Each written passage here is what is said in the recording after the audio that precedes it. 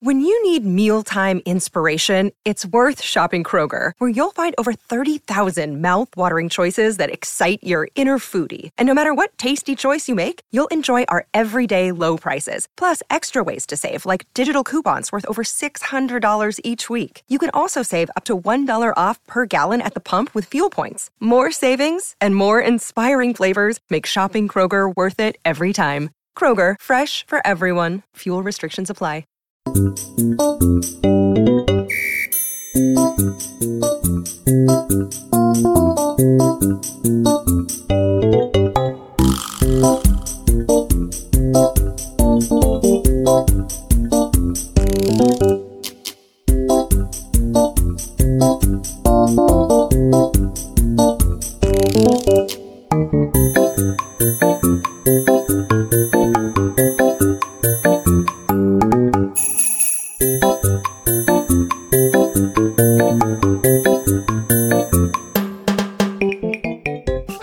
Good evening and welcome to Winners and Losers from the LFC Day Trippers. The forum is dead. Long live Winners and Losers, as said by Phil Casey earlier.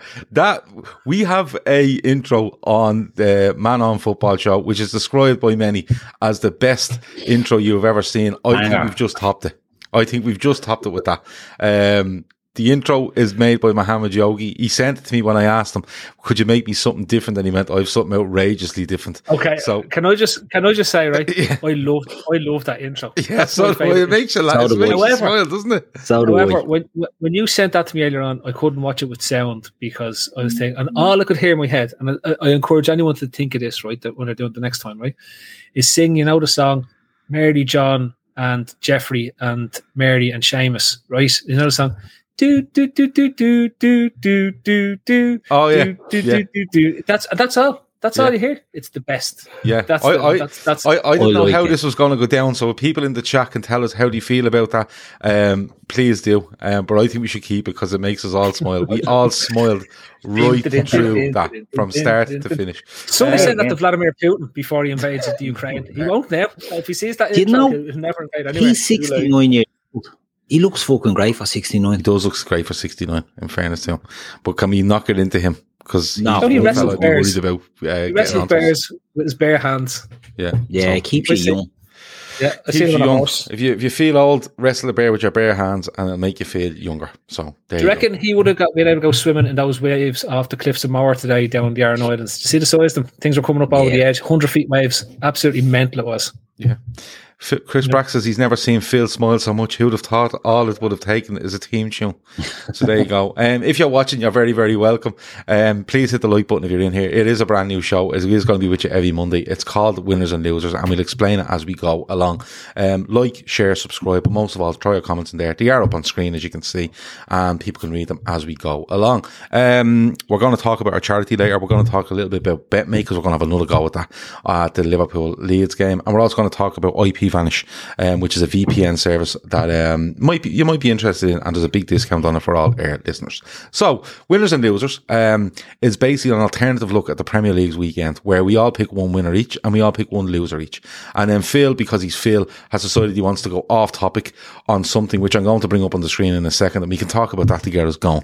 All right, so have a little think about your winners and losers. You can throw them in there and you can see if the match airs as well. So, Phil, you want to talk about this, okay? This bring up the headline. I want to start off this week with the fella who either is the greatest winner or the greatest loser that the world has ever seen. Remy Lindholm. So far in 2022. Remy Lindholm is in a 50-kilometre cross-country skiing race in the Winter Olympics. Mm-hmm. And reduced to 30 because of snow. Reduced to 30 because of snow in the Winter Olympics where they ski. I thought that's what they invented skis for. It's too cold and there's too much snow. We're going to have to cut this race nearly in half, which is amazing. It's so cold, the lads decide to wear tights. They're not wearing you could wear anything that you wanted. And this fella is rinky dinky, gets frozen as he goes across the track. Yeah, so we can bring it up there. Shortened, I'm not going to read it all, but it's shortened to 30 kilometres, but it did not help Finland's Remy Lindholm, nope. who needed a heat pack at the end of his race to thaw out a particularly sensitive body part. He spent just under an hour and 16 minutes traversing the course in howling, freezing winds, leading to his penis becoming frozen for the second time in a cross-country skiing race. Following a similar incident in Ruka, Finland last year. He is so unlucky. Yeah. You know when that happens the first time? Yeah. I'm done. I've done my bit for the sport. With organisers, he finished 28. 28. Yeah, with organisers worried about frostbite during Saturday's race, it was delayed by an hour and shortened by 20 kilometres. The tin suits and underlayers worn by racers, as well as plasters to cover their faces and ears, offered little protection. Lindholm explained that he used the heat pack to try and thaw out his appendage once the race was over. When the body part starts to warm up after the finish, the pain was unbearable. So there you go. It would be, wouldn't it? You know, we're all about talking about football, but there you go. He's had a tough weekend, hasn't he? Second time. Yeah. Okay, so there's two things here. Either you'd never do it again after it happens the first time, because why, right? Or secondly, do you not take some extra precautions so that it never happens again? It's not like they start out on this race and go, geez, it got cold when we were out there. We weren't expecting that now. Yeah. It's the Winter Olympics. You're in the snow and it's windy and everything. Second time. Do something. Bring a hot water. And a shortened race as well. Shortened, and he still got done with a frozen bleeding willy. What's going on here? It's mad. But it's a great start to what we're trying to do here. What a way to start winners and losers. Winners and losers. We'll try to do an off-topic one every week if possible. We'll feel it more than likely demand it. But let's go and let's start with winners and losers. Kev, I'm going to come to you first, and we'll start with you off with your winner of the weekend. Winner of the week, Wolverhampton Wanderers. Yeah, I like it. And look, they've just gone quietly about the business. Nobody's taken any notice of them. They're sat in 7th place. If you look at the form table for the last 6 games, they're in 2nd. If you look at the last 6 games, they have 5 wins, 1 loss, scored 10, conceded 4. And they're literally, we're top of that with 5 wins and a draw. Nobody's talking about them when it comes to Europe, and they're sat there with 2 games in hand on West Ham, and they're sat 2 points behind them. They're right in it. They brought Pedro Neto back off the bench yesterday after a long injury. You know, it was a horrific injury, and he had a big relapse as well. Podence looked good yesterday. They're just hard to score against, and they pick up wins. 1-0, 2-0. They're a horrible side to play against because of that back 5. The one thing that Nuno did really well, he drilled them. And this new guy they brought in, was it Lage? Lage. He's just given them a bit of not a bit of confidence, but he's made them want to play again, a different type of way. And what he's getting out of João Moutinho, I mean, what a player. 36 years of age. They paid, I think, 5 million for him when they were in the Championship. Now, look, how they get players is a bit dubious. We all know that. But they got a tune out of him, and they're still getting a tune out of him. Neves, how they've been able to keep him for as long as they have, is a phenomenal player. He might not suit us, but if he was in your squad, you'd be fairly happy with him. And their squad is fairly littered with players like that. Altignori played left wing back yesterday, did well. But when we played Wolves, he played up against Salah, and he had a really good game. A young kid coming through. He's only 20. We got Jota because they thought Podence was ready, and he had a bit of a setback. But he's shown that he's a very good player. The conveyor belts is just going under the radar because, Chris Brack says there, before Leicester game, they only conceded 1 goal from open play in previous 12 games. 1 goal from open play in the previous 12 games, right? And you seen Roy Keane on Sky yesterday when United won saying, if United can just keep this little bit of a swagger about them, they should get top 4. And he's not even taking into consideration that Arsenal have 3 games in hand on them, behind them. Now, I'm not saying Arsenal get all them points. Spurs had a big win at City, and I think have a game in hand somewhere. Spurs have 3 games in hand, so have Arsenal on United and West Ham. Yeah, and they're only, 4 points behind them or something like that, 5 points behind them? Spurs are in 8th at the moment. They've played 23, 39. they're on 39 points. United are in 4th. They've played 26 on 46 points. It's already tight. Yeah, but Wolves, like Phil, we look at United, Arsenal, Spurs. West Ham are in that mix, but West Ham seem to be faltering a little bit, even though he's sitting 50, played a lot more games than the rest, right? What would it be like for Wolves to just come through the pack here and just destroy like Arsenal, United, Spurs season? It'd be a fucking mental, wouldn't it? It would, but it's never going to happen. Why? Finances. What? It's simple. It's simple. You can make it up all you want, but the likelihood of Wolves coming through the pack. They've 13 games left. They've 13. 86%. Yeah, but they've 14 games left. Based on what you've seen this season, they've no Europe. They're as good as anyone around them at the moment. They've only conceded 18 goals. They've only conceded 18 goals in 24 games, and that's City have only 17. They're the best. Then Chelsea are on 18. Wolves are on 18, but they've only scored 23, which I think is a problem for them. Chris, Wolves are Kev's winners of the weekend, but you're not having a bar of them getting that top 4. I think they had a great weekend, having a great run. But when it comes to the business end, they won't be anywhere near it. They might finish 6th or 7th best. Like they finished there with the frozen Mickey. Yeah.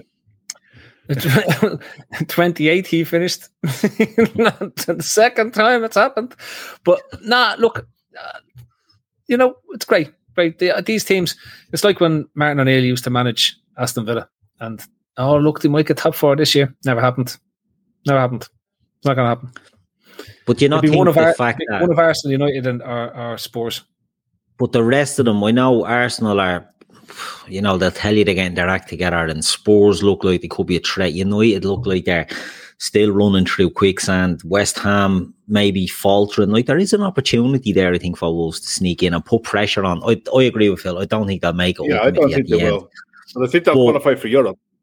It's definitely an under the radar one because nobody's paying really attention. Sees it. No one notices that they're actually in that shake-up. They're in that fourth. There's a lot being made of Arsenal, Spurs having games in hand, West Ham faltering a bit. United win there against Leeds the other day, right? But when United, did he win at home at Brighton? Maybe, which were beaten recently. Yeah. United, they were beaten recently. United aren't on a bad run at the minute. Yeah, but they're all. So you've got marginal. So you've got the top 2, right? Then Chelsea. Then you've got about 4 teams who are sort of in a race amongst themselves for that last spot. And when you look at it, 3 of those teams have spent a lot more money than the rest. And when it boils down to it, it's generally one of those teams that who spends a lot of money. That's United, Spurs, or Arsenal, more so than the rest of the teams. Wolves, I think, are doing a great job for a point per pound spent or whatever it is. They're doing a great job, and they've got a great system that's generating lots of money for George Mendes. So they go to Arsenal next. They play Arsenal next. Is that in the Emirates? Yeah, they go to Arsenal. No, they're only defeating those 6 games is at home to Arsenal. But if they were to go to Arsenal and beat Arsenal, you're kind of going, I get what you're saying about, the quality in the squads and the money spent and the, I suppose, the reserves that other teams have. But if they go and be, I'm not saying for a minute they'll get top 4, I'm not saying, they'll definitely get top 4. But I'm saying to myself, the other teams around them, nobody's in a great run of form. Nobody's taken it by the scruff of the neck. Like, West Ham have played 3 more games than them, right? Or 2 more games than some, and they're just drawing everywhere. And still it's taken to the weekend to go past them.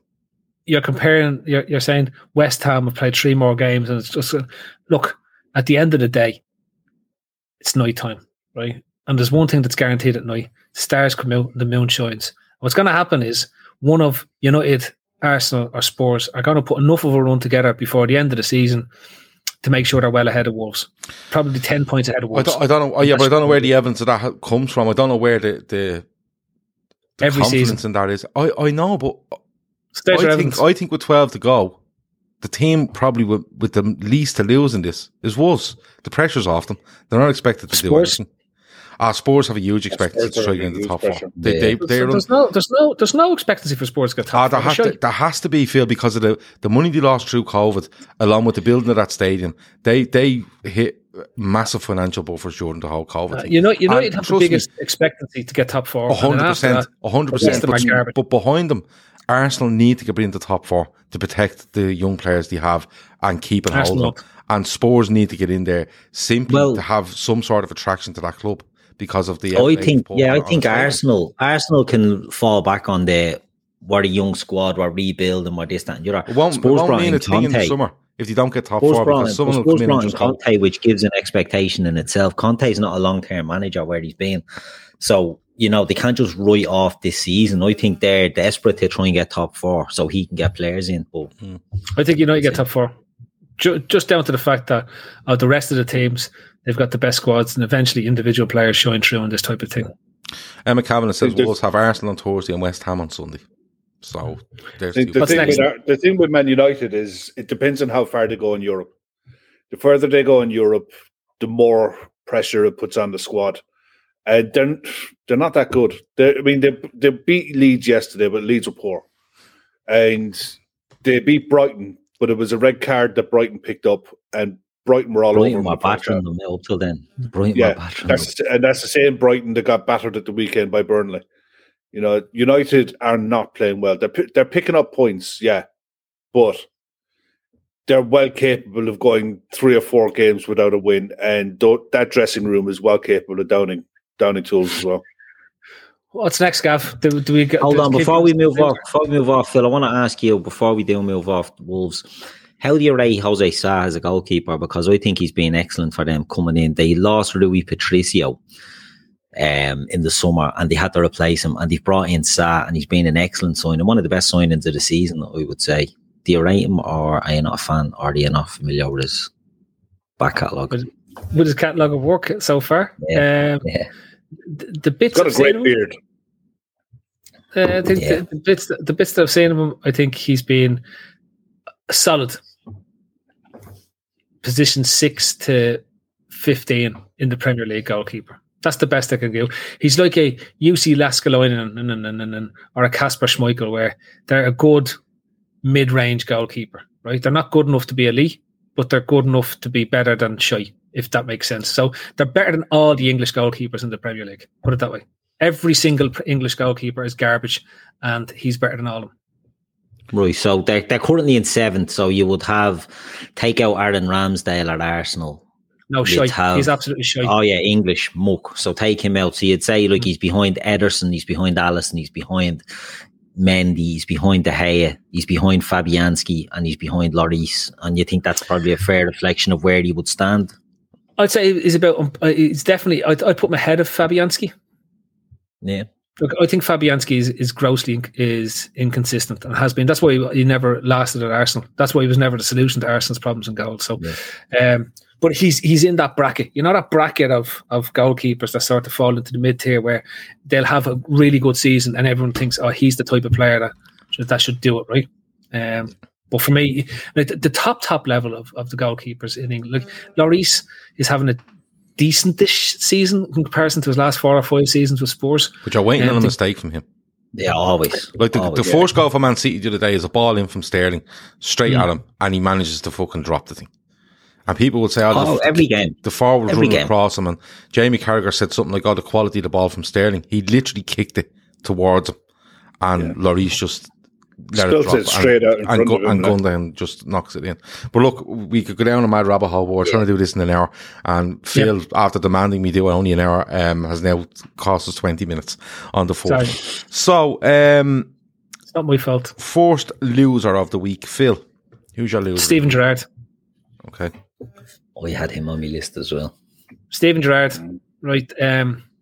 After his start where he was nailed on as the Liverpool manager, it's gone an awful lot Pete Tong at Villa. Probably for those of us who weren't expecting him to be great as a manager or be elite, it's gone the way we expected. They seem to have done, like they've signed Coutinho. Again, they seem to be trophy signings for a team that's not made its bed, right? It's like it's there seems to be holes in that Villa squad. and rolling out Coutinho, I don't know what it was meant to achieve. Was it meant to get them into the bracket that Kev's talking about, getting them into Europe? But they look deeply flawed, and to go and get absolutely schooled by a Roy Hodgson team. Well, they won on the 14th of December away to Norwich, and they've won one game since, and we're in the 24th of February, and the only win they've had is a 1-0 win away at Everton. How well have Norwich done since then? Norwich have actually picked up a little bit. The reason I'm asking is because that's who was replaced, wasn't it? He replaced Dean Smith. Yeah. He replaced Dean Smith. Yeah. I could look it up for you, but I look at again. Just for me, the whole Gerrard thing, it's a massive learning curve from. And going to Villa where there will be an expectancy. This is make or break time. Whether Gerrard's going to disappear into the realms of great players, not great managers, or else he's going to have to find a solution. But at this moment in time, I don't know where he finds a solution in that Villa team. It's not Coutinho. No, I think. No. To be honest with you, a couple of windows for him. But the signings he makes at Villa, I think the Coutinho one is quite a cute one because I think it takes a bit of pressure off him. And what I mean by that is Coutinho's a big name. He goes for massive money from Liverpool to Barcelona. It doesn't work. He's a couple of knee injuries. He falls out of favour. Barcelona want rid of him, and he brings him in on loan with an option to buy. And I thought it brought less pressure on him because if he'd went out and spent say 50 million on a player in that position, people go, wow, he signed a £50 million player in his fourth window in that position. This player better absolutely smash the place to bits, or Gerrard's going to not look foolish, but already they would have called his judgment into question. Do you know what I mean? Like he signs Digne from Everton at £26 million and has looked a good signing. You know, he signs Callum Chambers from Arsenal, which I think is a really, really weird one. Yeah. But he does that anyway. But at the moment, I think they only have something like 2 wins in 9 games, 2 wins in 10 games, something along them lines. And they seem to have stopped scoring goals where, you know, they have a ding-dong with Leeds, don't they, in a 3-3, but they seem to be getting beaten 1-0 here and 2-0 there. And it's Keith, is it just part of the learning curve for Steven Gerrard? Yeah, I mean, it's a step up from Rangers, you know, where you're playing in a league where you're expected to, and not expected, you are going to win 99%. In fact, he went the season unbeaten, you know, so it wasn't that you had to dig in really. You had to dig in, I suppose, to get ahead of Celtic at the start, but it's a different level here. You're talking about the Premier League. Now, I think Coutinho's been a good signing for them because I think he's doing okay. I think he's doing the sort of numbers, but we all know, I think everybody is expecting him to pick up a knock somewhere and be out and to go off a stride. But I think Villa have a good squad. I think they've the makings of good players, but they've got a few gaping holes, and Tyrone Mings for me is absolutely bleeding deplorable, and they have an issue up front with Watkins and Ings. I think Buendia has come in and is starting to do well. He's starting to find his feet. I think Ramsey has been one of the finds of the season. But I just think it's, you know, he's starting to see the issues that are there. I think that when they bought in Ings, they hadn't got a plan for what to do with him and Watkins together. And I think it's a huge problem. They're putting Watkins out wide, or Ings isn't just scoring. And I think when you get, I don't think he needs that headache of having a big money signing. Leon Bailey, bonkers is saying is injured or not getting a game. Like, he's another one. You know, all these big players that you has to try and get a song out of, and he's not. You know, he's brought in Coutinho and he's happy to let him run. He's happy to let Buendia find his feet. But when you've got Ings and all, and they're not scoring, I think it's a bit of a problem, and I don't know how he solves it, because something Phil said about him being the Liverpool manager, he has to do really fucking well there. He has to do exceptional at Villa to get that Liverpool job, and anything less than exceptional, I don't want him near Liverpool on reputation if he's had a failed spell at Villa or a failed spell somewhere else. So, you know, I think we all, as Liverpool fans, he's the former captain, I think we all want him to do well there, but I think he's realised, except Phil, I think he's realised that, you know, it's not going to be as easy to pick up points. It's not going to, his name and his reputation and his values and his principles will get him so far, but he's going to have to start turning things around within that squad to start getting points on the board. Yeah, Kev, like, you know, it's said there, like, he's not going to be, he's not going to change it in one window. Is it you know, when he starts off really well. I think their opening game with him, I think they beat Brighton. They go away and win at Palace, don't they? They get narrowly beaten by Villa at Villa Park, or by City at Villa Park, and they have a real go. You know, let me see. Veranda Chia says you can't be laughing at Stevie G because he loses a game every second week. Wait until he puts his own stamp on the team, which you know takes time, and that's probably where we should look at it. For you, Kev, I don't like the stamp that he done in January, but Callum Chambers wasn't a good stamp. Yeah, but Callum Chambers, I thought was a weird one. But Kev, they lost to Nzavi. But he needs more time than he's 3 months in the job or whatever it is, right? He is probably a loser of the weekend because he's been beaten by a Roy Hodgson Watford, Kev. But overall, it's going to be like this for Villa, isn't it? You know, win a couple, lose a couple, win a couple, lose a couple. Very inconsistent. And then when you get to the summer, you'll see who he brings in and if he does take a Coutinho on full time, or who he brings in, or who he lets go. It's going to be like. Do you think it's just going to be like that, Kev, where it's going to be very inconsistent at the end of the season, and they finish about 12th, and we all say, no, look, it shouldn't be. I think that's too easy to just say it's going to be up and down. That it's not the hardest thing in the world to coach a shape and a defensive shape and build from the back and be solid. You know, make yourself hard to beat and trust the fact that you've got Buendia and Coutinho and Watkins and Ings to pinch you a goal. It's basics, and he's not coaching the basics. They're poor from set pieces. They're out of shape too often. And this is the basic stuff in Premier League football as opposed to what's going on in Scotland that you get exposed to because analysts work you out very quickly in this league. And if you've got flaws in how you play, they'll expose it. And they are exposing it. The more Villa play, the easier it is for sides to get at them and to figure ways out of playing them. You can't have two fullbacks bombing on alongside with two wingers like Buendia and Coutinho and a forward in Watkins, and then realise that the centre of your park is wide open. He's done nothing about it. He hasn't addressed it. And he has to show that he can work with what he's got as well. Yeah, January or the summer window will come and he'll bring in better players, but he's getting dragged into the bottom half of the table where at one stage they were talking about Villa pushing on to Europe. Yeah. Well, if he gets relegated... Oh, I think they're 5 points He's ahead. Miles off that. They're 5 or 6 points ahead of whoever's 4. They're 9 points ahead of Watford. Yeah, they're 9 points ahead. Yeah. But look, when you're on that type of run, I'm telling you now, we've seen teams that look like to be safe and pushed on for Europe at Christmas time and then vanish down a hole. Forest is a classic example when they first went down out of the Premier League. They were fine up until December time. And then Reading is the one standout one from that kind of a list. I remember Blackpool being about 7th or 8th come Christmas and got relegated. Yeah. So you just couldn't win a game. But like Shane Down says he reckons you should judge Gerrard about 10 games into next season. I'm on that. I'd agree with that, but at the same time, he kind of has to choose what he wants to do here. It seems to be very different every week as to what they're trying to do.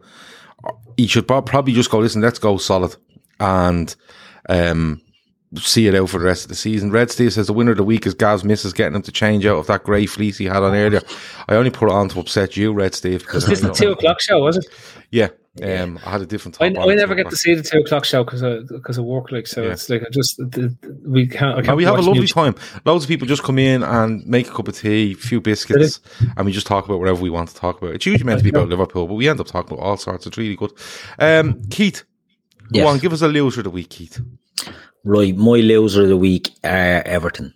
Here we go. Strap yourself in. It was never going to be quick with Everton, was it? No. Oh, look, to be honest, I picked Villa as well, and you said they had it, and I had Leicester in my mind as well, and I went for Everton. Look, we can make fun of Everton, right? And we can talk about, too good to go down. But when Phil talks about teams that take a nosedive, they're in an absolutely horrendous bit of form.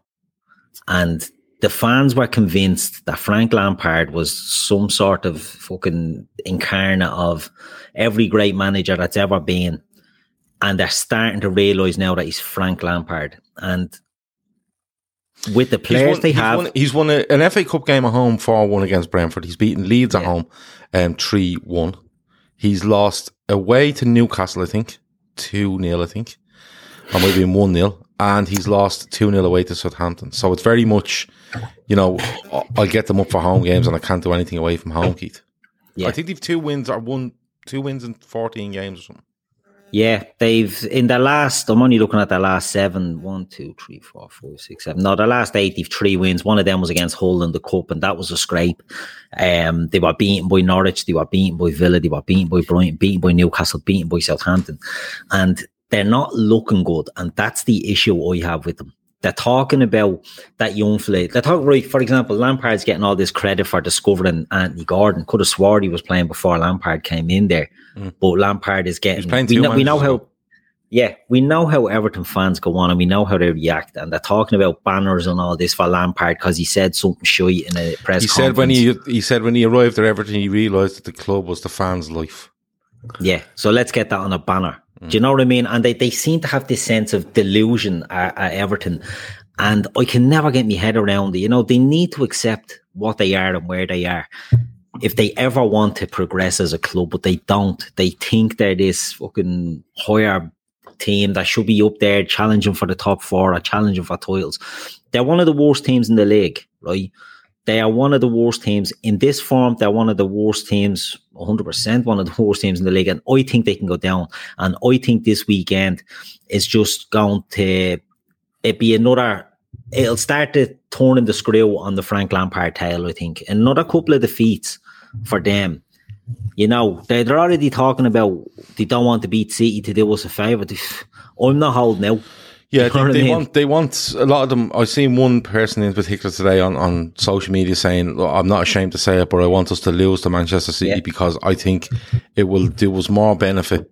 It will be more beneficial to lose and give ourselves, you know, make it a little bit harder to stay up than win and make it a little bit easier for Liverpool to win the title.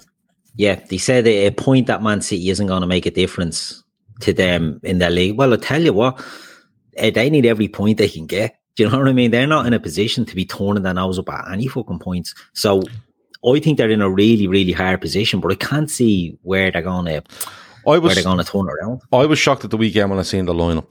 You know, especially the way they set out. They looked like a 4-4-2. Yeah. They've bought Danny van der Beek from United, who I think is a really good player, right? Yeah. And it's screaming out for him to play ahead of a 2-man midfield. That's what it's screaming out for. And you play 2 guys either side of him, and you play Calvert-Lewin up front, and they literally didn't. They went and they put him in midfield with Alan and went toe-to-toe with Southampton, who are well drilled in a 4-4-2, and they got absolutely overrun. They didn't have a shot on target in the whole game. Not a shot on target in the whole game. And I think they're in real trouble. And people keep saying, Everton too good, Everton this, Everton that, the managerial bounce and stuff like that. They play City at the weekend and lose, and one team around them gets a result. They are right in it. And the only thing that's stopping a full-on meltdown is the fact they've a game in hand on most of them around them. But games in hand are no good when you can't get a fucking point. Do you know what I mean? That's a hindrance. They're not at all. Kev, loser of the week for Keith is Everton. Do you think they get over, or do you think this could be we just keep saying they get over until the point where it looks like they won't? I think it could go really late into the season before they might get out of it. But you look at the sides below them, not Brentford, but Burnley, I think, will really challenge to get safe. I think Weghorst has been will prove to be a very good signing for the way they play. And with the games they have in hand and who they have to play, I think they could get safe. Newcastle have bought their way out. They'll be fine. And then you're talking Watford. I think if Hodgson had taken over instead of Ranieri, Watford would be fine. But I don't think he has enough time to get them out of trouble, but it'll be close. Everton are getting right dragged into it because it's one step forward, 3 or 4 steps back with them all the time. And it doesn't take much. If they get dragged into it, if they get into, say if they end up one weekend and they are in the bottom 3, they'll go apoplectic. Oh, yeah. I think the fact that they're at home to City this weekend could hurt them. Because they've won their both home games. It's a cup game and it's a league game that they've won. They've lost both their league games away. So it's a kind of, we'll win at home. It's just the away form. If they go and get bashed by City at the weekend at Goodison, that whole sense of, it'll be okay at home, goes completely out the window. I don't care if it's Man City. They could get absolutely torn to shreds by City. Oh, yeah. City could rattle 6 off them, and it wouldn't be a surprise to anyone. It'd be a surprise if they don't rattle 4 or 5 because of the way they performed in the Spurs game. They're desperate for a win. Well, Phil is laughing here, and I don't know whether it's laughing because he doesn't know what the fuck's going on at Everton, or the fact that I'll tell you what, I'll just lead straight into it, and I was going to do me next, but Phil, tell us who your winner of the week is. Frank Lampard. Go on. Look, at the end of the day, the guy is having a great time. He's managed Chelsea, he's managed Derby, he's gone to everything. He's having a great trip up to Northwest now at this stage. He's guaranteeing himself a range of jobs in the Premier League for the next 5 to 7 years as a relegation superstar, right? So, it's brilliant. Like, what's going wrong? The Everton fans are making songs at this moment in time in support of Frank Lampard, right? They were chasing Rafa out of Goodison with pitchforks for the team playing better and for getting better results than they are of Frank Lampard. But they're making songs for him, and they're out in support. They're going to have banners. There's been a run on bed sheets in Primark this week for the banners that they're going to have in Goodison this week. There's 7 of them. 7 bed sheets were bought. They bought the grey ones initially, but they couldn't get the right markers to work with the grey ones, so they now moved on to the black ones. So they're absolutely flying. So, like, for me, like, I think Frank Lampard's on an absolute, like, think about it. He's turned up at Everton, right? Looked like he couldn't figure out where he was for a couple of minutes on the press conference. It was great. He was just looking around, he was asking questions, and he just started saying things, and they all started going, yeah, that's great, that's brilliant. And he's like, yeah, I'll ride this one. All I have to do is say something people, and something people's club, something for the people. And they were all like up on the chairs cheering and throwing buntings and things. So he knows all he has to do is turn up at a press conference and say something people's club. And is it a no-lose situation for him, Phil? Because he's followed Rafa Benitez, so no matter what happens, like, I agree with Keith to an extent. If this gets worse and worse, right, they'll start copping and going, oh, this fella isn't happening. It's just not fucking happening, right? That's but is that part of it, Phil, where no matter what happens, because they've, like, for me, the big thing was, Phil, when they wanted Rafa out, they wanted someone in that knew the club, someone that knew Everton, and then Lampard came in, and they were like, Lampard said that he knows that this is their life, and I'm kind of going, Lampard could turn up at fucking Bradford City next week and say the exact same thing. It's not exclusive to Everton. It's a completely stock answer you would give when trying to impress a fan base.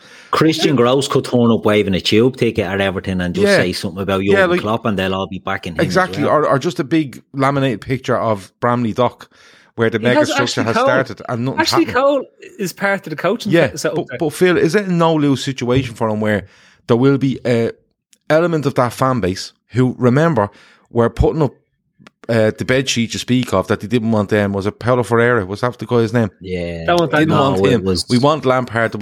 They were having protests and everything, right? Is there an element, Phil, that no matter what happens here, it'll be just a case of, oh, well, what did you expect? Look where Rafa left us, and look where the club left us, and poor Frank Lampard. Yeah.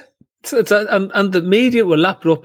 There was Rafa going in, destroying the club again, leaving a team in ruins, and Lampard had to pick up the pieces, and it was very unlucky on him, but he'll definitely get them back up from the Championship when next season, and he's definitely worth the support. Look what he was doing with Derby. He's the right manager to lead Everton back and turn this around, and like, we have to be careful, because if Lampard manages to get them out of the Championship next season, they're definitely the up and coming team in Liverpool at that stage, right?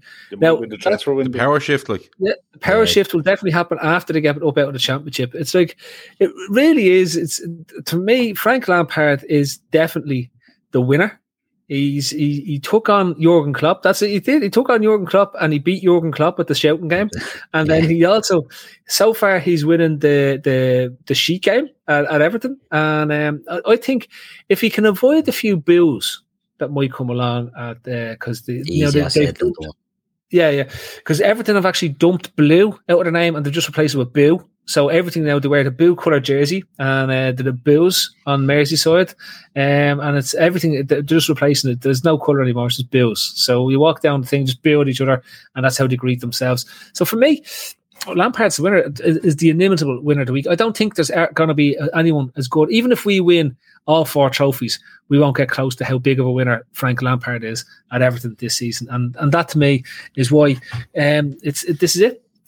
John, Power Shift FC with the floaty water, the magical floating water stadium, because every time Everton get into difficulty, there's some type of announcement on the Echo's webpage about the Floaty McFloaty Stadium, the stadium of water. It's just, it's immense. It used to be when... Frank won't be there to see that. Do you remember when FSG used to jump in whenever things were going really shit under Rodgers, and they'd make an announcement about what they're going to do to Anfield?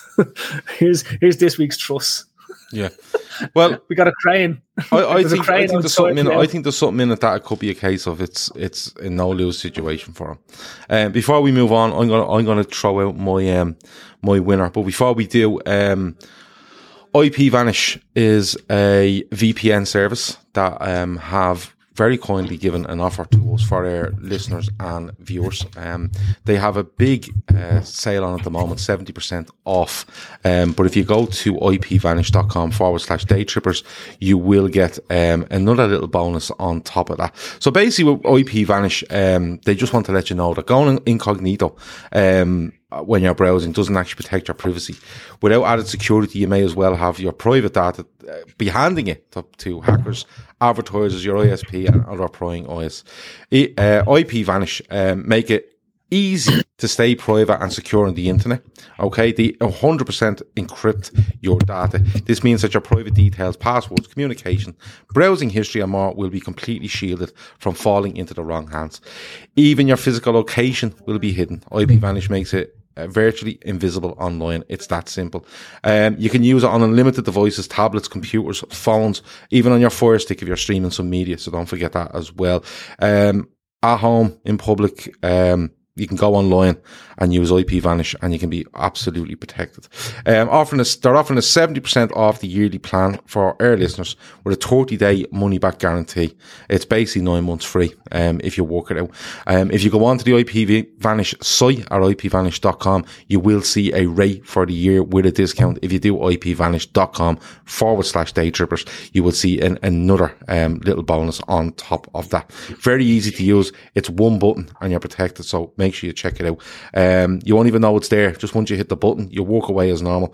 And they are ranked 4.6 out of 5 on Trustpilot. ipvanish.com/daytrippers. Check it out if you're looking for a VPN now or in the future. And as I said, 70% off, so go and check them out. So, my winner of the week is Joe Linton of Newcastle.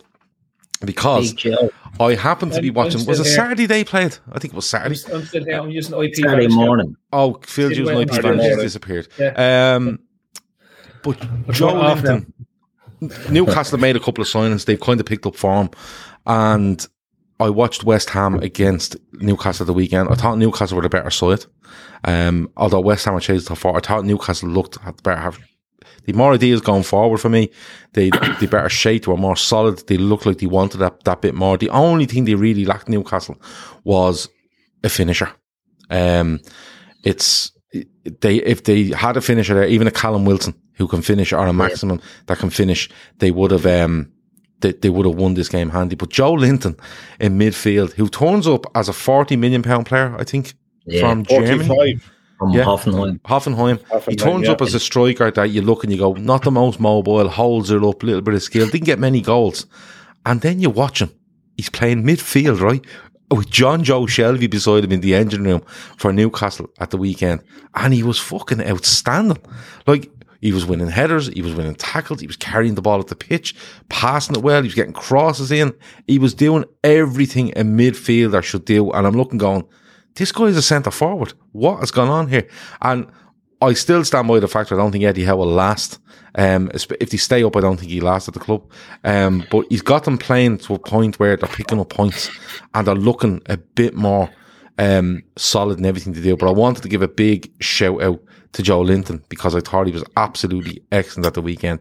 Keith, it just shows, doesn't it? Like, you see players and you go, that's just not working for him. Joe Linton will be out the door. And he just stuck him into midfield for the last 3 months and he's just been unbelievable. Yeah, it's been very surprising, Gav, because I didn't think he had it in his game. I thought he was a forward who could play a wide, and that was it. Seeing him playing in centre mid and getting stuck in, that's where I didn't think, he's not afraid to get his foot in and into the battles. I think he's been excellent for them in there, and he's a big unit as well. He's big, he's physical. I don't think it's going to save them too much money. I think they'll look to literally replace every player in that squad over the next 2 years, with the exception of San Maxima. I think every other, except the ones he've literally just brought in, like Guimaraes and that, but I think he will literally be out that door at the first opportunity. But he's given himself a bit of a chance at a good move when he moves on from there, because not many people seeing it. He's given himself an opportunity to get into the Brazil squad as well there, because the chopping and changing that goes on in that midfield. Fred still gets in. He gets in ahead of fucking Fabinho sometimes. But, there's Joe Linton. I think he's left-footed as well. Is he left-footed centre midfielder? Yeah. So exactly like Fred at the moment. So, yeah, it's a fair play to him. He's getting stuck in. Eddie Howe, look, we laughed at Eddie Howe getting that job again. Another one that's just keeping the seat warm, probably for Big Frank, his next move after Everton. But it's a good move by Eddie Howe, and it's, he's getting the best out of him. So fair play to him up there. Yeah. Phil, I'll come to you first then, Kev. Newcastle. I can't believe you picked, if you're going to pick a winner of the week with Newcastle, they didn't pick Chris Woods going meow every time he got near. Oh, yeah, no, but I just, like, that to me was winner of the week. The fact that the West Ham centre back, what was his name? The fella Craig Dawson complaining to the referee that your man is saying meow every time he goes near the ball. Yeah. No, look, it was just, do you know what? I did see that, and I just kind of laughed and moved on. But no, it was just watching the game, because I've heard Joe Linton has been in midfield, and I just by chance happened to have it on here on Saturday. I usually wouldn't. I just I'd be doing something else, playing golf or something, and I was looking, and it was a little while into it where I was going, who is your man in midfield? And then Joe Linton, and I was like, what the fuck is going on? Like, no one's going to go back and watch this match again, but my God, I just couldn't believe it. Phil, it's a bold move from Eddie Howe. Like, to stick your centre forward into midfield in a team that's struggling and under massive pressure to stay up because of the investment that's come into the club, you have to kind of turn around and go, you know what, fair play to you, because he could just easily have went, I'm bringing this guy in from Lyon and putting him in straight away because he's a midfielder. But he's persevering with this fella, and not even persevering, he's probably their best midfielder. It's mad. Yes, and it also shows you the absolute level of shite that exists in the Premier League. If you look at Newcastle's run of form, they've gone draw, 3 wins and a draw. Right, that's their last 5 games with Joe Linton, who every time I hear anyone say his name, all I can hear is Dolly Parton. Joe Lynn. That's all I hear. I don't hear anything else. I just hear Joe Lynn. That's the only thing that goes in, and it just every time you were saying it, was going. That's all I hear. Now, whether that happens to blokes playing in midfield as well, like somebody screaming over Joe, and it gives them an extra half a second or something. But I think definitely for me, it's a bold move by Eddie Howe. But again, like everything, we don't know what causes these things. It's like it's not necessarily a plan. Sometimes just you're forced to play a certain hand. It works, and you try. Well, I'll try it again. So there's no harm in trying it again. If it goes, if we don't change something around, fine. And then something plays out. Do you remember your man, Paul Warhurst? He played in goal one week, and he played centre forward another week, and he was a centre back. And then he was a centre forward. He played centre midfield at one point, but he went from being a centre back to a centre back at Sheffield Wednesday. He went up front for one game. Dion Dublin was the same. Yeah, and then both of them made their debuts for England. Dion Dublin should have played for Ireland, the dope. But like he would have played for loads of games for us, right? So it's and like you had to be Irish with a name like that. So it's like there's definitely the connection with the name. It's his name. Look, Cascarino got in. Yeah, I suppose we've done worse. Yeah, we just make stuff up.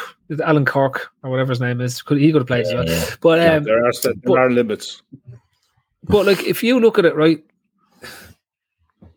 sometimes, as I said to you, sometimes your circumstance forces a hand, and all of a sudden you figure a solution to a problem that you didn't think you were going to be able to solve based on the current squad, and this seems to have worked for them, so which is fantastic. Kev, does things change if they lose 3 on the bounce? Do people start going, well, you're playing Joe Linton in midfield, like what are you playing at? Is it just a case of it's a good run and you know it looks good, and if it goes bad people will be going like, Eddie Howe's a Mongo, he's fucking playing, you know, this fella in midfield? But I don't think it is, because I've seen him and it's not like he's just a passenger kicking people. He's actually really fucking good. He's playing he's done a decent job in midfield, but you brought in Bruno Guimaraes from Lyon at 40 million. That's a nice pronunciation, Kev. Well done. Yeah. I like that. That was the hint of Portuguese. Way better than I said it. But they made a big deal out of it. This was their prize for January. You know, their big spend, and he's got bit parts rolls off 3 the bench substitute appearances. At the end of games, just for a kickabout. And Shelby's apparently in there on merit ahead of him. So he's had 2-3 weeks worth of training sessions with Newcastle. He's not going to get any better sat in his hole. So what the hell are they waiting for? You know, are they waiting to lose before they make a change? I don't get it. I got this thing, and you got to look at the French league, and what scares the shit out of me about us signing players from the French league and looking at some of the quality that is in the league, and it would worry the shit out of me, is the likes of what Spurs played for Ndombele and what Arsenal paid for Pepe and what Newcastle have paid for this guy. And you got to ask yourself, what's wrong? Why aren't they playing him? You know, is he as good as they thought? And he arrived at training and he's like miles off it. You know, what's the story? And there's a lot of players that are linked with us, like Tuchemi is another one, linked with us for big money. And I've seen an awful lot of players bombing coming from French league lately. And it made me worry, it made me nervous about signing players from that league. So I really wanted to watch him, see how he gets on. Can he cope? Because Tuchemi is the one that we're looking for in a big way. Kev, when you said Tuchemi there, I thought you were talking about twins from Tullamore. Shamey 1 and Shamey 2. Yeah, they were at the ploughing.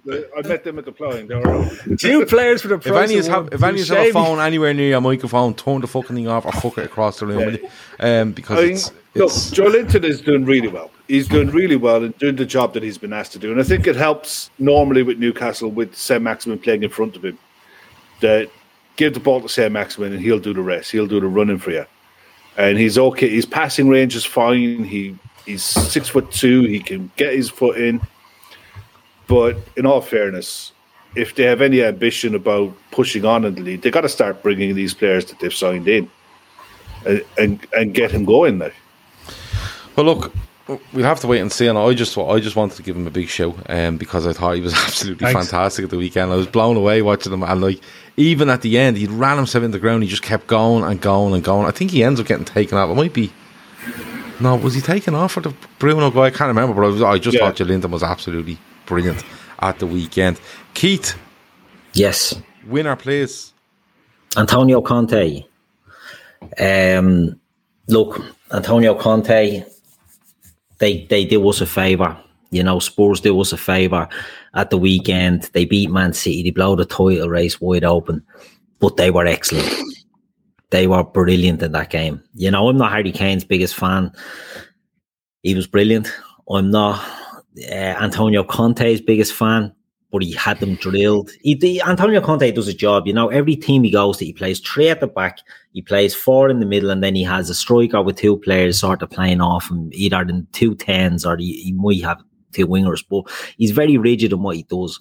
When he took that Spurs job, I thought, yeah, that's all right. They've a lot of centre-backs there. They've got centre-backs that can cover the wide areas. They've the makings of a Conte team, and it just didn't work for them. He made them harder to beat. He made them harder to break down. But there was something just wasn't right about it. But at the weekend, I thought he was excellent. I thought he got everything right. We spoke about it on the Fatback 4 last night. Where they got at City, it was highlighted on Match of the Day. They went in, took where the fullbacks, between the fullback and the centre back, City do all their damage in there with the wingers, the false nine dropping in, and they're playing 1-2s around you. Spurs absolutely cut them out there, took them out there, and just quick on the break and attacked the first goal, Kozalewski's goal. Great ball by Kane on the Son's crossing it in there. They seem to have the makings of a good team, and all it really took was to bring in someone like Bentancur, I think, because their midfield was very soft. It wasn't a Conte midfield. And I think by bringing in Bentancur there, they brought in a player that suits how Conte wants to play and how Conte likes to play. He's a good ball winner, but he can use the ball as well. And I think he's going to be the difference for them. And I think he gives them the advantage now for the top four. I think Spurs will get the top four because I think they've the best manager in that chase. I think they've got the best striker, obviously, in that in the mix now. With Harry Kane ahead of Ronaldo. I would say that's probably fair. And I think the all-round team, I think they probably are the best. So I think it's a good weekend for Conte. We talk about psychological boosts for Liverpool that were back in the race. Well, it's a psychological boost as well for Conte that they've gone there and they've done City. Do you know what I mean? So it's a great result for him. And he said after the game, it's the best group of players he's ever. Now, I know it's just a blatant soundboy from a manager. Do you know what I mean? You never trust what a manager says. But a few weeks ago, we were hearing about the transfer window. He's bleeding, going mad. He's pulling out his hair. He has to get a new hair transplant because he's a few weeks working with Daniel Levy. But it only takes one good result, one performance and result, because it was both. And everything turns around because that's what you're aiming to get to. And you get buy-in off the players, you get buy-in off the fans, you're getting buy-in off the media, you're getting buy-in off everybody. And I think they didn't have that up till now. And I think this is the turning point for them. I think Spurs will come good in that chase. But I'm delighted that it done us a favour more than anything else. I'm delighted that a team stood up to Man City and had the balls. And we always thought it might be a Conte. It takes a brave manager to do it. And Conte is that.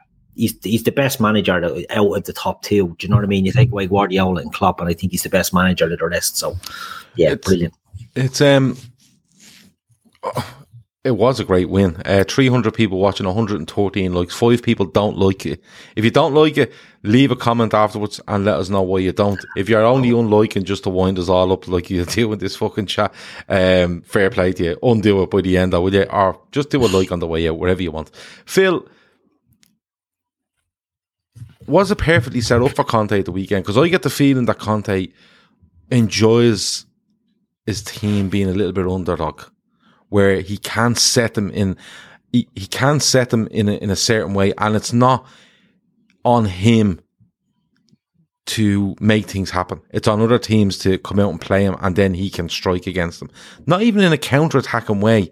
Just he counteracts what they're doing rather than being positive in what he wants to do with Spurs. Was it set up right for him at the weekend? And I'm not taking that away from the win. It just looked to me like that suits him down to the ground. The other team being considered a bit better than him. It's a combo of two things. You've got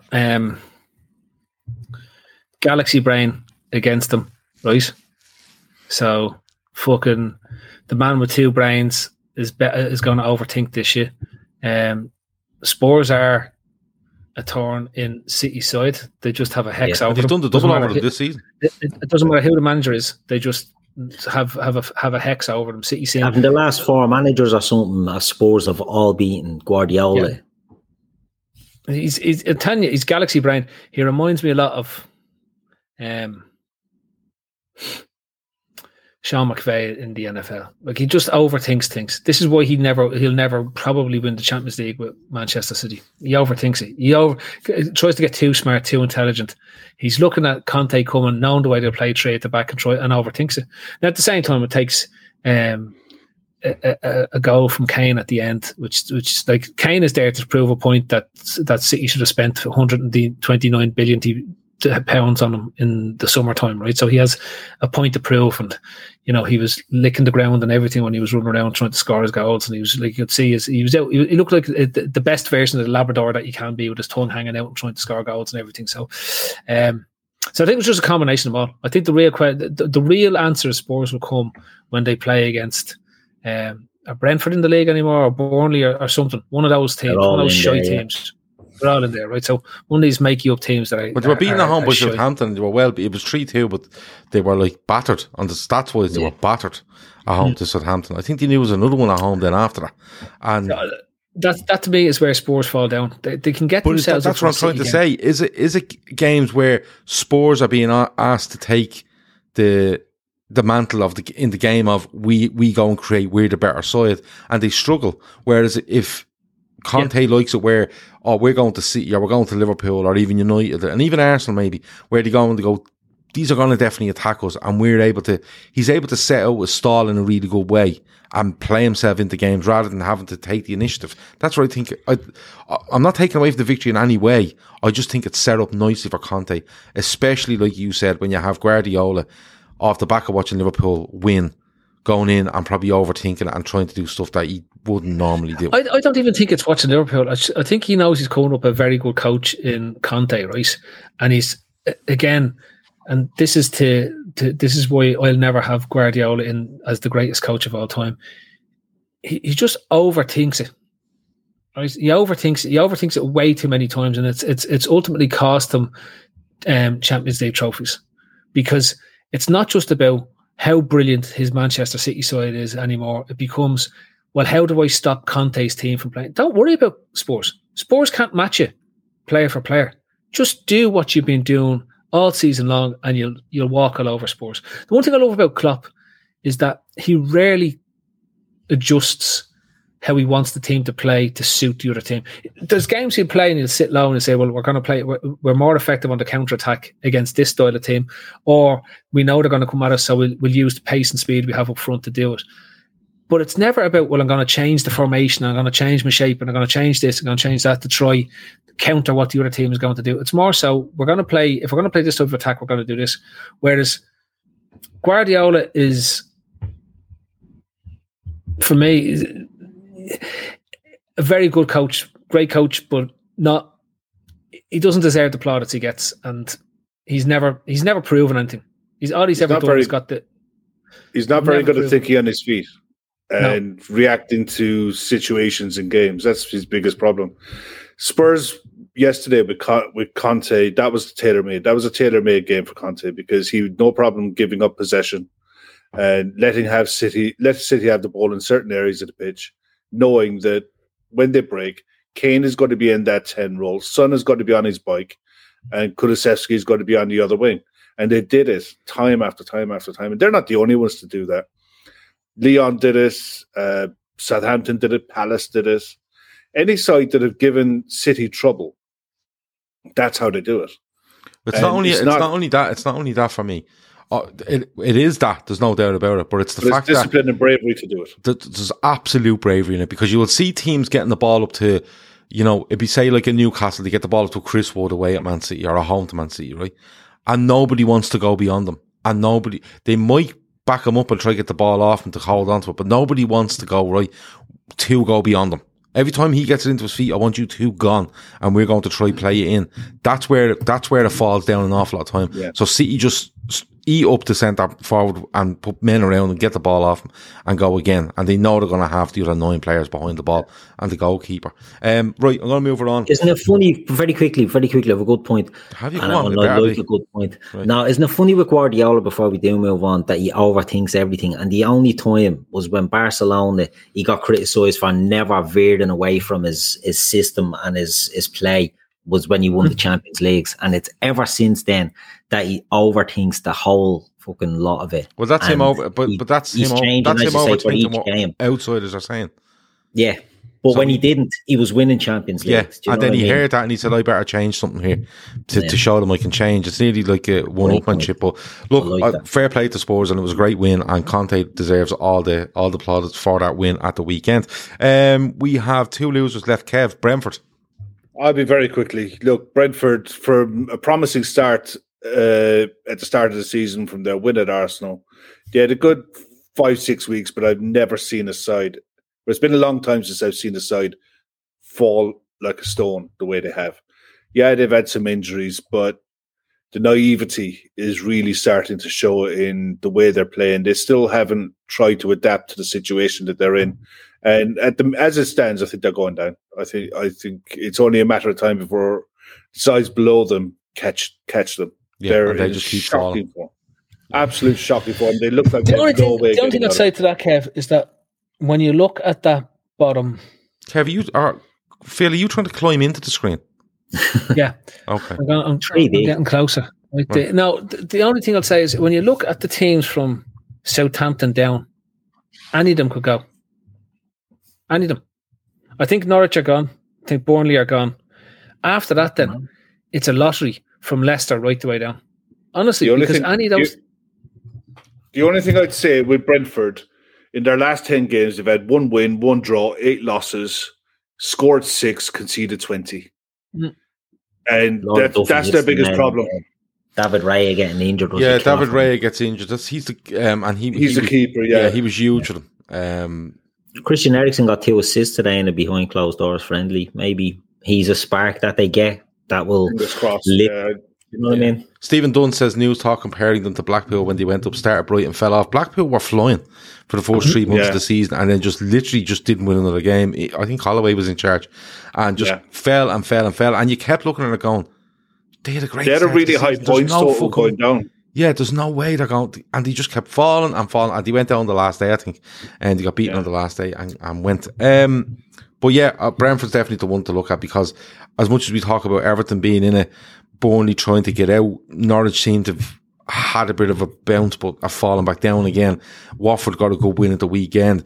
As much as you say that, there will be a team from up above that will just stand still because they're not getting any points, and eventually the table moves up below them. And they could be marching on together into the relegation zone, some would say. My loser of the week are Leeds United. What a segue. I watched them against United, and don't get me wrong, I don't think United are good. I think you can get at them at the back. I think in midfield, I don't know if they work hard enough. Although I will say they pressed Leeds very well at the weekend, but they obviously seen in Leeds that there's no point pressing them in midfield because they might get out and get a ball to a Rafinha or a Rodrigo or a Harrison or wherever it might be. United did push up and press on them, and Leeds just looked all over the place. I'm talking about the simplest of things, like the keeper couldn't kick the ball, right? Now, on this podcast, we've had loads of laughs over the years about Simon Mignolet not being able to kick the ball and how the ball actually sounds different when Mignolet kicks it and stuff. But this guy, Meslier in goal, could not kick the ball. He couldn't. Those people talking about him being a decent keeper. It was astonishing to watch. French under 21. He gets it in the first half, right? And I seen him kicking the ball. It went out over the sideline near the dugouts, right? And I actually turned away from the game and I heard another kind of groan. I looked and there's a picture of him. I went, what did he do now? And they showed a replay where he just kicked it down the middle straight to a United player. And then it's played back to him. And he's loads of time. And he waits, and he kicks one out towards the left wing this time. And I swear to God, it goes out of play and it's not within 20 yards of a Leeds player. Now, he has an absolute worldie against us. Yeah, but the weather was horrendous, right? I'll give him that. But on top of that, when a keeper's not like that, you can't really give it back to him. But Leeds didn't change what they were doing, and they kept getting centre halves to fullback to midfielder. And instead of the midfielder turning out and trying to switch play or play it to another centre half, make a different angle, they were just popping it back to the same fullback. And then that fullback was under pressure, and he was kicking it out, or he was kicking it, and United were just taking it and moving with it. And look, the conditions weren't great. They're missing players, but they're going to miss them players for the next couple of games as well. And when I looked at it, I just thought to myself, they get back into it because they've a good 5-10 minutes where they get 2 goals really quick and they're back in it. But they lose a 4-2 in the end. But overall, they just looked like they were so open. They looked very nervous when they were put under any sort of pressure. And I fear for Leeds as well. And we talk about Brentford, and we talk about Everton, and we talk about the 3 that are down there at the moment in the bottom 3. But Leeds, to me, if they don't get players back quickly, Leeds will pick up enough points between here and the end of the season. If they don't get players back quickly here, I'm telling you, they need Bamford. We could be talking in 6 games' time where they haven't picked up another point, Phil. They look so open, and they look they've got Everton underneath them. They've got Brentford in around them. They've got Crystal Palace is in around there as well, and Crystal Palace have a decent run of form. All these teams that have had a decent run, I'd be more worried about Newcastle as well. Come to think of it, all these teams that have this decent run of form before March tend to get into lots of trouble by the middle of April, because you need to, in this relegation battle, you need to time your good run of form right to an absolute T, and that good run of form needs to be the middle of March to the end of April, because that's where you maximise the impact of putting points on the board. At this moment in time, having a run of form that puts you on 27, 28 points isn't worth fucking wank. Like, you're better off having the odd win here and there to get you to that point, and then having 3 or 4 wins that quickly get you from 28 to 37, 38 points. Knowing where you need only 1 win, say, from your last 4 games to more or less mathematically secure safety if you don't have it already. The problem you have is these teams that are having this little bit of run of form, that's where they're going to be the ones that could end up being right in the thick of it. And that's why I think Everton are banjaxed. I think Brentford will get dragged into, but I think they'll do enough to get out. And then I'm looking at Newcastle. I just keep looking at Newcastle are having the run of form right at the wrong moment. It's the classic, just that edge of, oh, we're going to be safe, we know we can, yet they're barely above the relegation zone at this stage.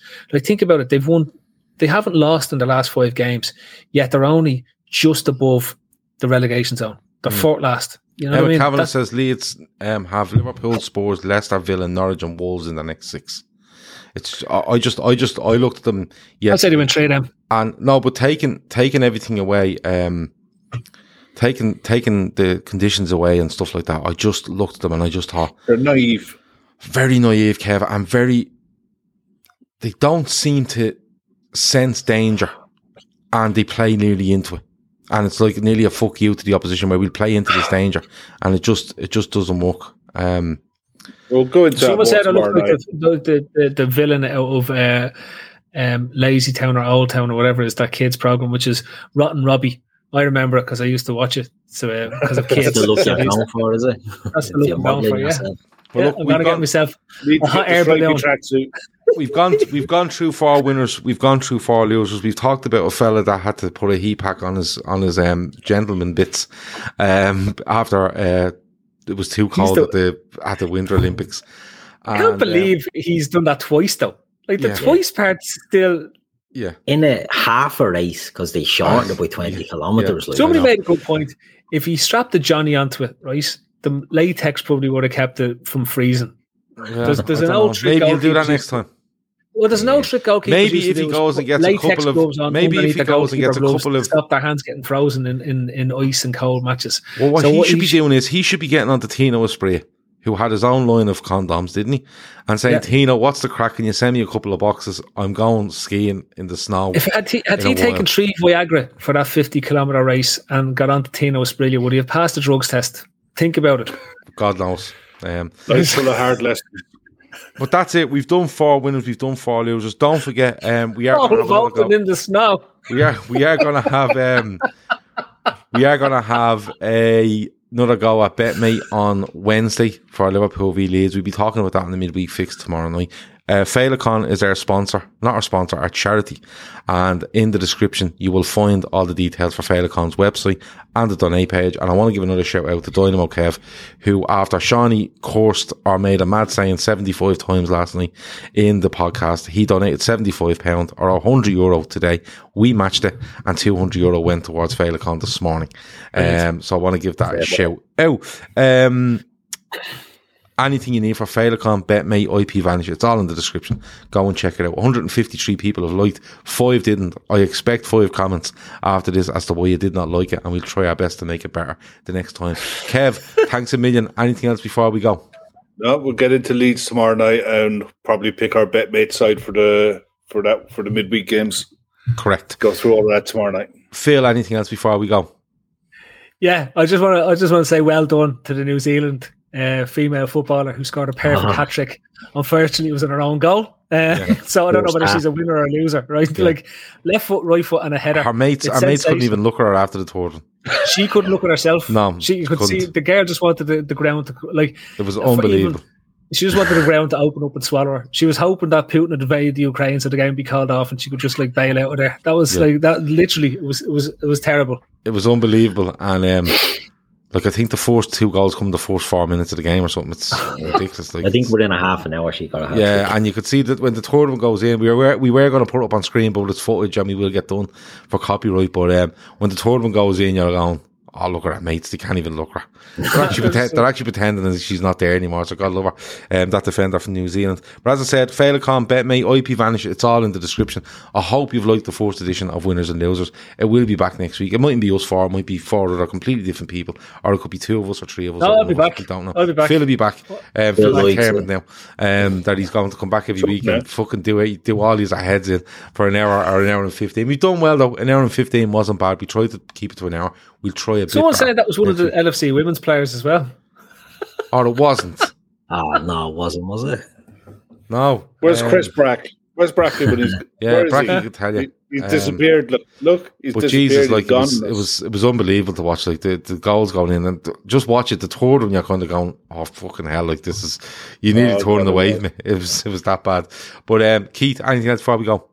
Not the Masters football is back if anyone's interested in that. Oh, sort yeah, of that's thing. coming back. That used to be great when I was a kid. I used to watch that, the G-Mix and all. It'd be all on. Great. Braehead Arena in Scotland, I think, is going to hold the first one. It's a new company that have taken it and are going to run with it, and I'm sure Sky will pick it up because everyone loves watching a bit of Masters football. That has been Winners and Losers for this Monday night. Sure. I should be back at 2:00 tomorrow with the COP update. We'll definitely be back tomorrow night with the midweek fix. Joe Wayman is going to be on. Leeds fan, he should be on with us. I think it's me, Kev, and Chris along with Joe tomorrow night, and then the rest of the week we'll sort it out as we go. You know how it works. Thanks for when watching. is football in the world on?